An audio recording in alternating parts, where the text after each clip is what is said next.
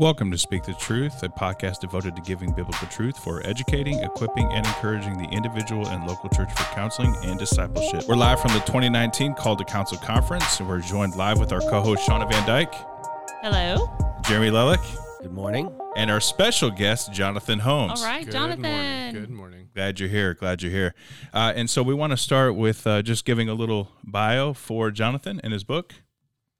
Okay, so Jonathan is the pastor of counseling at Parkside Church in Ohio, and you are the founder and executive director of Fieldstone Counseling and the council board for the Biblical Counseling Coalition. That is awesome. Lots of responsibilities. How do you do it all? God's grace Awesome. and a great wife. Yeah, that's cool. Well, you just released a book called Counsel for Couples, a biblical and practical guide for marriage counseling. We'd love to hear your heart behind the book and any advice you have out there for our local churches. Yeah, when I started writing the book, tried to get a lot of feedback and interview a lot of different pastors and ministry leaders and just people who are on the ground doing marriage counseling, and just tried to find out what really is hard, what's good, what do you enjoy about marriage counseling. And I actually was surprised that most of the people I interviewed said that they actually enjoy marriage counseling. They love seeing marriages change, but they just don't have the resources. They don't know what to do in so many different situations. So that's really what the book grew out of, was a desire to come alongside people and help just equip them, not write the final thing on any of the different topics, but at least give them a little bit of momentum and a little bit of a starting place, just on a variety of different topics. Mm-hmm. That's good. All right, so got a couple more questions here for you.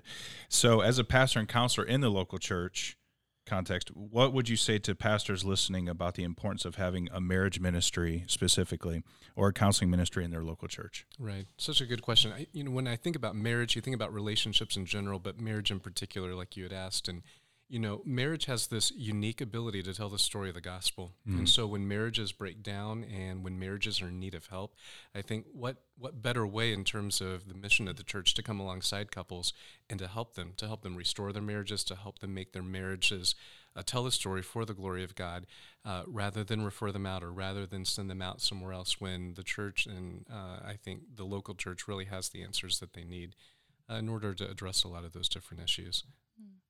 Well, I tell you, once you get through the pages of the endorsements, let me keep flipping here of how many people love your book.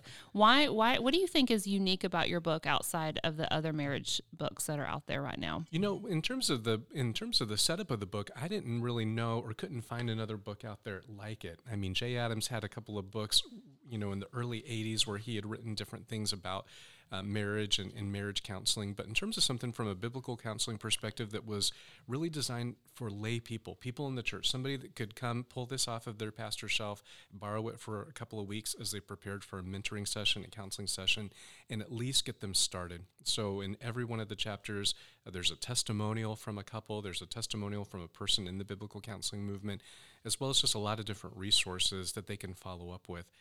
But I wanted something that was very user-friendly, regardless of your background, regardless of where you came from, something that felt accessible to you and that equipped you as soon as you read it.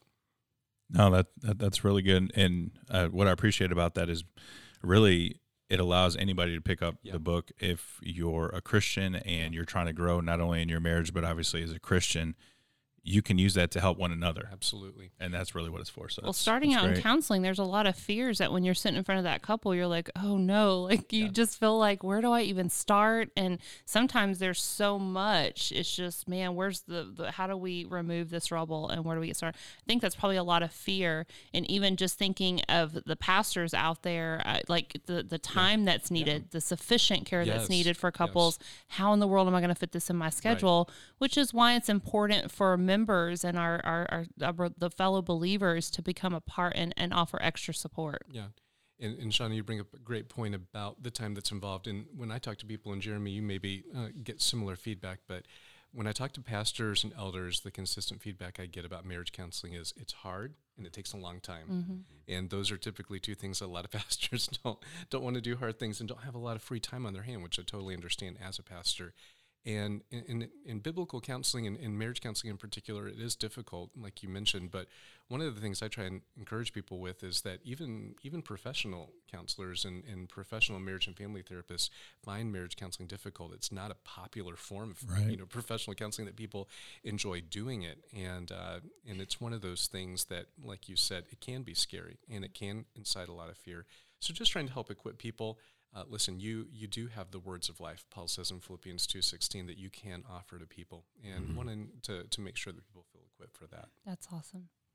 And something I mentioned I think in our last episode, you're not going to arrive as a counselor and then start counseling. Mm-hmm. You learn how to do these hard counseling sessions by jumping in there and doing them, and maybe working alongside someone with more experience than you have to get some guidance and feedback on how to do that. But I always encourage people, don't wait until you feel like you're ready to do marriage counseling. If that's something God's called you to do, jump in there, and that's where you'll learn to do it. Right. And just really quick to that point too, and Jonathan, what you were saying is what's great about how you could use this book is that a lot of people take, when they think of marriage counseling as a Christian, like somehow you got to get in this formal context. Right. No, you're already talking with your friends or brothers and sisters in Christ about your marriage and where you're struggling. Formalize that a little bit. Be a little more intentional and apply the principles of one anothering that Paul gives us in the New Testament. So that's good. Sue Johnson, who's probably one of the most well-known marriage therapists, says, marriage counseling is like directing traffic like on an 8-lane highway, which you guys are familiar with here in Texas. And, a lot of times, if let's say you're a lay couple, it's just doing marriage mentoring, you're trying to direct traffic on this 8-lane highway, and it can feel overwhelming. You're going to get run over if you try and tackle everything and feel like you have to have everything all right. And so, Sue just says, you just have to find one lane, you just choose it, stop, get it organized, and move forward. And that's really what we're trying to advocate for in the book is, listen, you don't need to be an expert on everything. You don't need to have arrived, like you said, Jeremy, but find one thing. Let's find one thing that we can focus on, that we can apply the truthfulness and the encouragement and the hope of Scripture to, and organize the traffic in that lane, as it were. That's good. So a couple questions, just kind of moving on here. The book being used as a leadership development piece, so being not only a biblical counselor, but also a pastor in your own local church, how have you taken these type of resources to help develop and really execute a ministry for marriage or counseling? Probably a few weekends ago, we called it Just Counsel for Couples, and we brought all of our marriage mentors, all of our premarital marriage mentors together, and we just did an all-day training with some of the content in the book and just tried to help work with them just on sharpening skills. A lot of them have been in the ministry for a long time and just need a little bit of a refresher, maybe even just a little bit of an encouragement, because as we all know, marriage counseling is a hard and it's a difficult road, and it's not like every single couple you counsel gets this amazing redemptive story. Sometimes they don't. And I think a lot of times people who are involved in marriage mentoring need a lot of encouragement. Listen, keep pressing on. You're doing the work of the Lord. Don't grow weary in doing good. So we just spent a whole day just working through some of the issues, chose a few of the topics from the book to try to focus in on. And I think hopefully people left encouraged and more equipped. Very good. And something I would also like to ask you about is your counseling center. Fieldstone Counseling, is that correct? Tell us how that came about. Is that a part of the church? Is it something separate? Fieldstone grew out of Parkside initially because our lay counseling ministry just got so overwhelmed with outside requests, and just, our church has tons of people in it, so we got tons of problems. And we were having a hard time differentiating, serving our community, serving other local churches, as well as caring for the needs of our own members. And so we saw the need for an independent Christian counseling center. And so about 2.5 years ago, our elders put together a plan for an independent counseling center, and that's what Fieldstone grew out of. We didn't know, if there was going to be immediately a need. But as soon as we started it, it's been pretty busy. Wow. And so we've been blessed, in starting Fieldstone, to be able to provide a resource for local churches in our area, and we, see counselees from all over the country. But then also, something I think that you're passionate about too, Jeremy, is also providing vocational opportunities for biblical counselors. Great. Can you make a living, make a livable wage, make a career, ministry, as it were, doing biblical counseling? And we feel like Fieldstone and so many other models out there have proven that is possible. Well, here about that counseling center, when I was, looking at it online, one of the things I was most amazed about is you actually do remote counseling. We do. That's crazy. Tell me about that. Well, there's a lot of people that don't have access to good counseling, or, one of the things that comes up a lot that you guys obviously do a lot of work with is just other pastors and their wives and ministry leaders. If you're a pastor in a small local church, you might not have a lot of resources to go and get counseling from someone. You might have personal issues that you don't feel comfortable talking about, with somebody else in the church. And so the remote counseling has opened up an opportunity for us not to replace the local church, not to replace on-the-ground care for people, but to provide a little bit of an outlet for many people who just don't have access to quality counseling. And so we've been really encouraged by the response for it. And, sometimes the medium of doing it online can be a little bit difficult, but I think in this technological age, most people it's a little bit like old hat, and they move right forward with it. So when you talk to people who, would most utilize that help in that context, do you kind of preface everything with them as far as, because it can be really distracting, because we tried that at Truth Renewed. Oh man, it's like kids and dogs are jumping on them. We're like, wait, this is serious. So it became a huge distraction. Yes. And then so it just... You kind of have guidelines, maybe? We do. We send them a little expectations checklist. I remember one time we had a woman, she was like in the drive-thru at Starbucks, like ordering a latte and trying to get and we told her, we're like, hey, you probably shouldn't do that. Probably not a good time right now. And so we've tried to streamline it. We use a special telemedicine video conferencing server that's HIPAA compliant. And so it's not just like, hey, let's FaceTime on my phone. Yeah. Let's do Skype. So we do try good. to make it a little bit more formal and a little bit more formal to help maybe prevent some of those distractions that can come up. So churches don't start there. That's right. the extreme. Yes. That's like years and years down the road. Let's just start with that basic pastoral care. Yeah, if there's a And then- demand, supply it. Yes. Yeah. There's a huge demand for pastoral care for people, and especially for pastors and just ministry leaders. We see a lot of people in ministry, vocational and non-vocational, who are struggling in their marriages, struggling with depression, sexual sin, just overall, just burnout.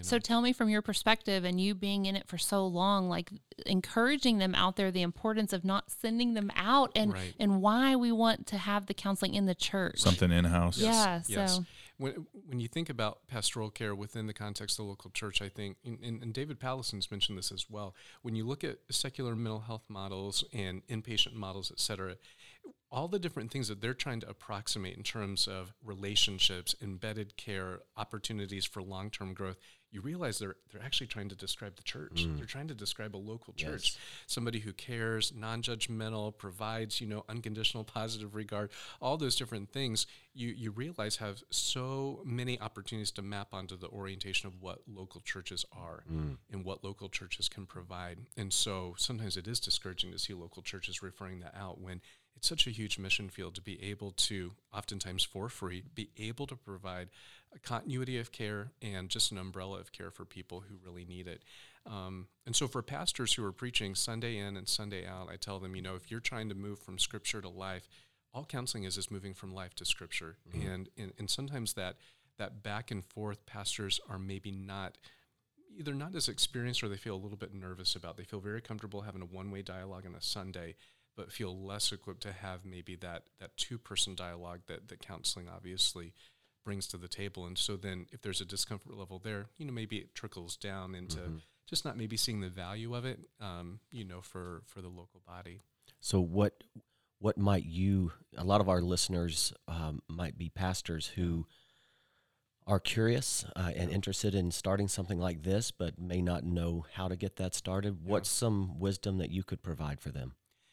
One of the first things, like if a pastor were to call Fieldstone for a consultation or Parkside, one of the starting points is I'd just say, what does your culture of care already look like? Let's start there. Describe what it looks like. I'd want to hear from them. If so-and-so at your church needed help, tell me, how would they get it?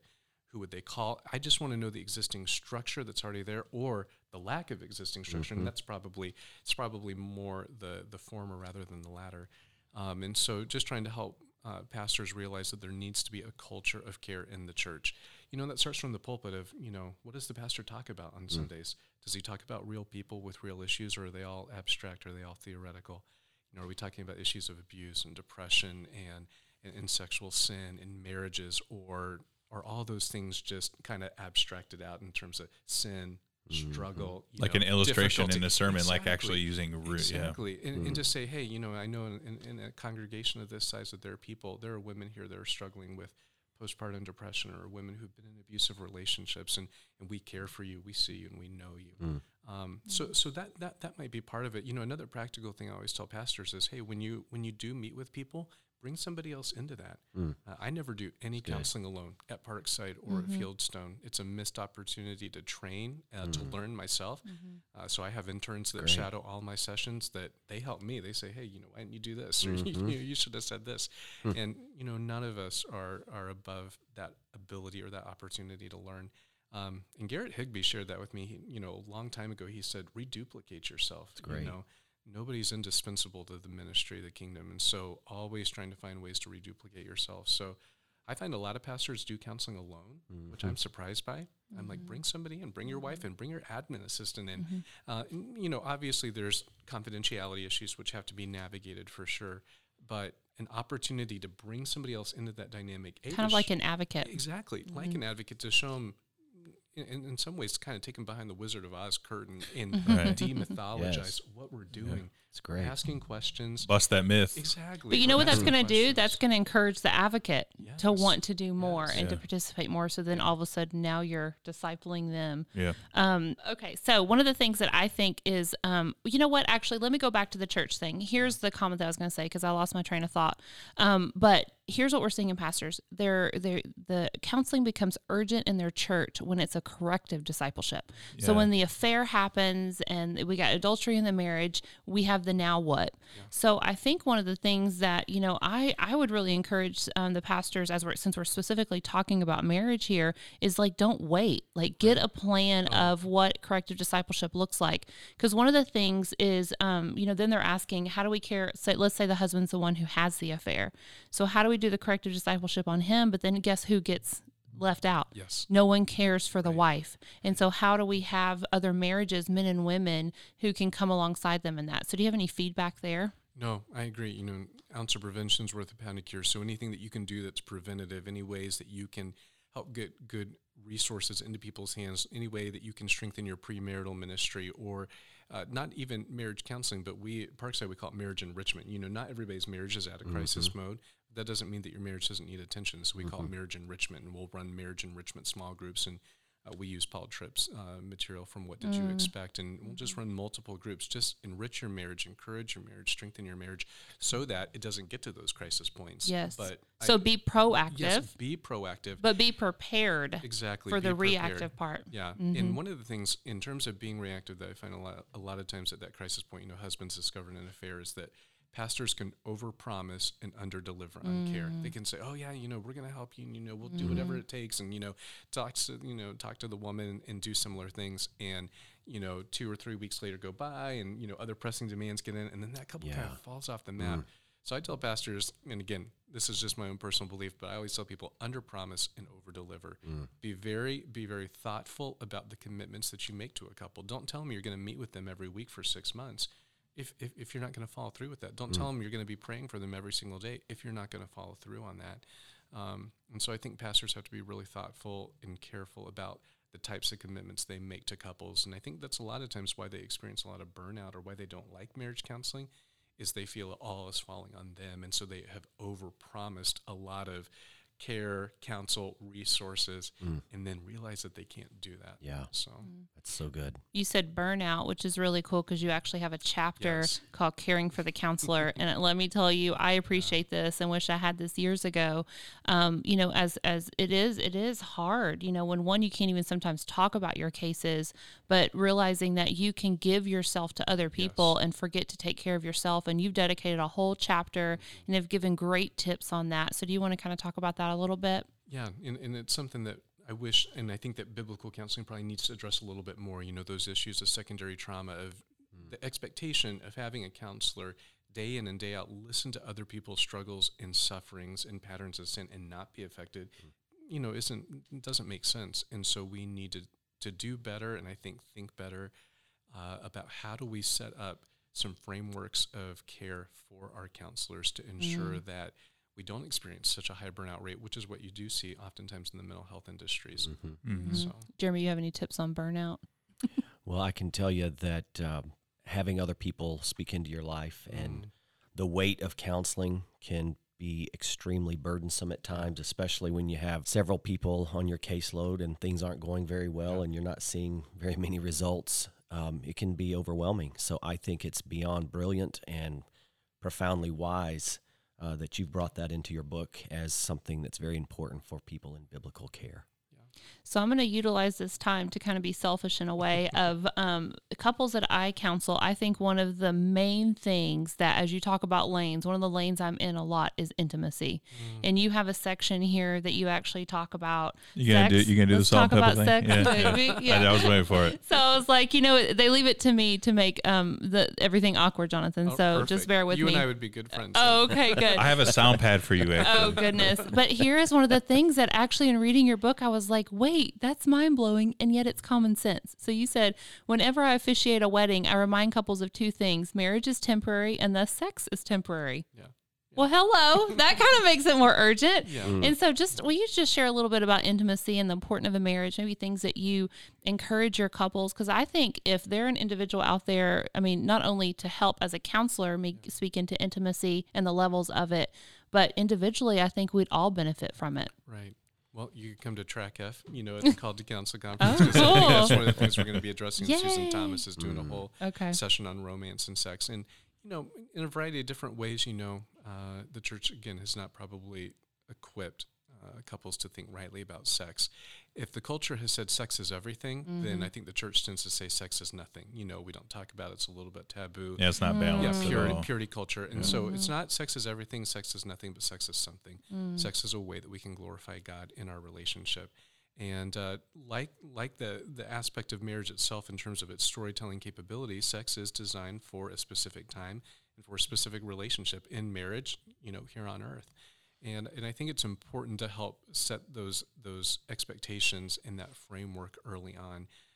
And just depending on where couples come from and where husband and wife comes from, maybe they need to move a little bit more towards the center if they've come from an overly or a hypersexualized culture, or if they come more from a purity culture, which has very much demeaned sex or made it dirty or been more puritanical about it, to say, no, sex is actually a good thing. And so knowing your couple, knowing the husband and wife, knowing their family of origin, their background, I think all of those things are really important. And maybe we rush too quickly to just talking about sex, in terms of the confines of the marriage, or in the context of a marriage rather, than doing due diligence to find out all the different things that go into forming our understanding of sexual intimacy. That's really interesting, because you actually look at the local church and you have those polar opposites in the church. Like our church is full of that. Yeah.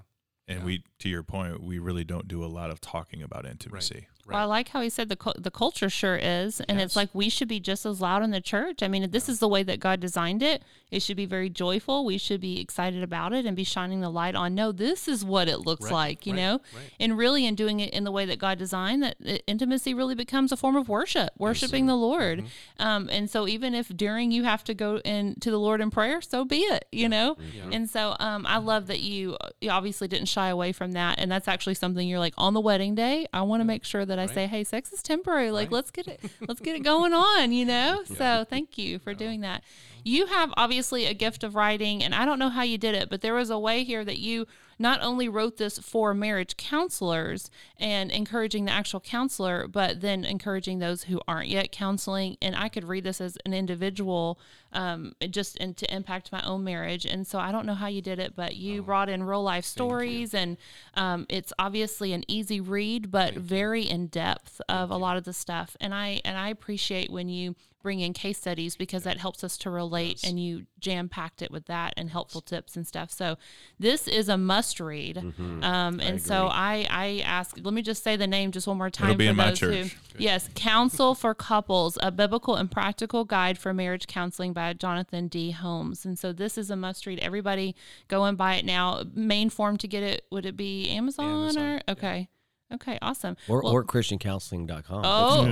Yeah, ChristianCounseling.com. We got some copies here too. Yeah, that's awesome. Literally at yeah. this. And not only a must read just for individuals, but I think this could be a part of the training and the curriculum that the churches provide and training their leaders to launch their counseling ministry. Right. And so that's great. So again, thank you for this resource. And do you guys have any final thoughts before we close out? Yeah, I do. Just speaking of a resource, Jonathan, is there anything else additionally you would go along with any type of material or resources? Books, blogs, websites, anything? I think all of the different blogs out there. I include an appendix in the back of the book with all of all the different blogs that I enjoy reading about marriage, my favorite resources on marriage and on pre-marriage. I'll put those in the show notes. That's right. good. So you can download that. The one note that I'd mentioned too, when I started writing the book and I was talking with different people, Ed Welch had encouraged me. He said, make sure you also write the book for couples, So some couples, I would say, just depending on your relational, IQ, where you're at in your marriage, it would also be good for couples to read. So let's say you have some communication issues or intimacy issues. The book is written to where you could read it yourself and I think be helped by it, not needing the help of a counselor. But for couples that are more in crisis or have more acute or chronic problems, it's probably best suited for a caregiver or a lay counselor to be walking the person through the counseling. See, here you are writing a book, proactive and reactive situation. Like, I don't know how you did it, but it's obviously the Lord's work. A lot of hope. All right. Jonathan, thank you for taking the time to speak with us here at Speak the Truth and bringing some truth through your book regarding counseling couples. And so we appreciate that. Thank you. Any final thoughts? No, just thankful to be here. Thankful for the work that Speak the Truth and ABC is doing to help equip people in the local church and beyond for this work at Gospel Center Cares. So really appreciate the opportunity to be a part of it. Thank you, Jonathan. All right, thank you. Well, thank you everyone for stopping by. We'll see you next time.